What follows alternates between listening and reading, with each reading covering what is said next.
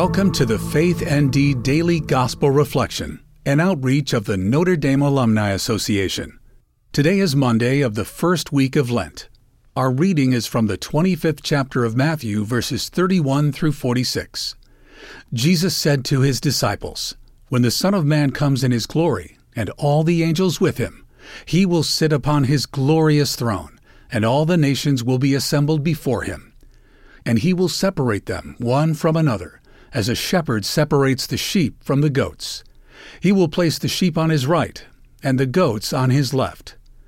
Then the king will say to those on his right, 'Come, you who are blessed by my Father, inherit the kingdom prepared for you from the foundation of the world. For I was hungry, and you gave me food. I was thirsty, and you welcomed me. Naked, and you clothed me. Ill, and you cared for me. In prison, and you visited me.' Then the righteous will answer him and say, 'Lord, when did we see you hungry and feed you, or thirsty and give you drink? When did we see you a stranger and welcome you, or naked and clothe you? When did we see you ill or in prison and visit you?' And the king will say to them in reply, 'Amen, I say to you, whatever you did for one of these least brothers of mine, you did it for me.' Then he will say to those on his left, 'Depart from me, you accursed, into the eternal fire prepared for the devil and his angels. For I was hungry, and you gave me no food. I was thirsty, and you gave me no drink. A stranger, and you gave me no welcome. Naked, and you gave me no clothing. Ill and in prison, and you did not care for me.' Then they will answer and say, 'Lord, when did we see you hungry or thirsty, or a stranger, or naked, or ill, or in prison, and not minister to your needs?' He will answer them, 'Amen, I say to you, what you did not do for one of these least ones, you did not do for me.' And these will go off to eternal punishment, but the righteous to eternal life." Today's reflection is written by Chuck Wilbur, Professor Emeritus of Economics. Father Louis Putz, CSC, used to say, "You worry too much about sins of commission and not enough about sins of omission."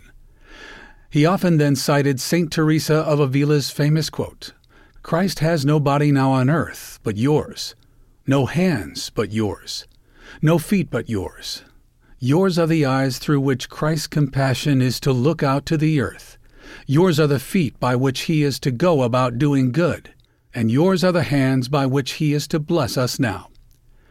We can easily see from today's gospel where St. Teresa and Father Louis found their inspiration. Christ's words force us to ask ourselves, who in our community suffers from not having their human dignity respected? What is causing this disrespect, and what can be done? All people are sacred, made in the image and likeness of God. People do not lose dignity because of disability, poverty, age, lack of success, geographical location, or race. Our Christian faith requires us to value people over things, being over having. As the U.S. bishops said in their 1986 pastoral letter, Economic Justice for All, our faith calls us to measure this economy not only by what it produces, but also by how it touches human life, and whether it protects or undermines the dignity of the human person.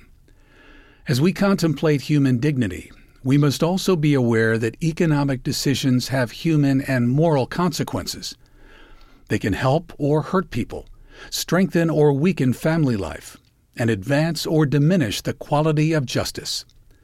Why do you think Jesus identifies with people experiencing poverty? "Whatever you did for one of these least brothers of mine, you did for me." We must always take the time to reflect on what the hungry, the stranger, the naked, the sick, and the prisoner share in common with our Lord. Today, may we reflect on the times we have served Jesus without knowing it, and see with greater clarity the impact of this selfless love on our ability to be a true lover of Christ. Today's prayer is written by Reverend Bob Laurie, CSC. God, our comfort and strength, in baptism we were anointed like Jesus as priest, prophet, and king. May our lives bear witness to our belief in Him, in our love and service, especially to the poor and those on the margins, imitating Christ, our King, who lives and reigns now and for all eternity. Amen. Thank you for listening to today's reflection.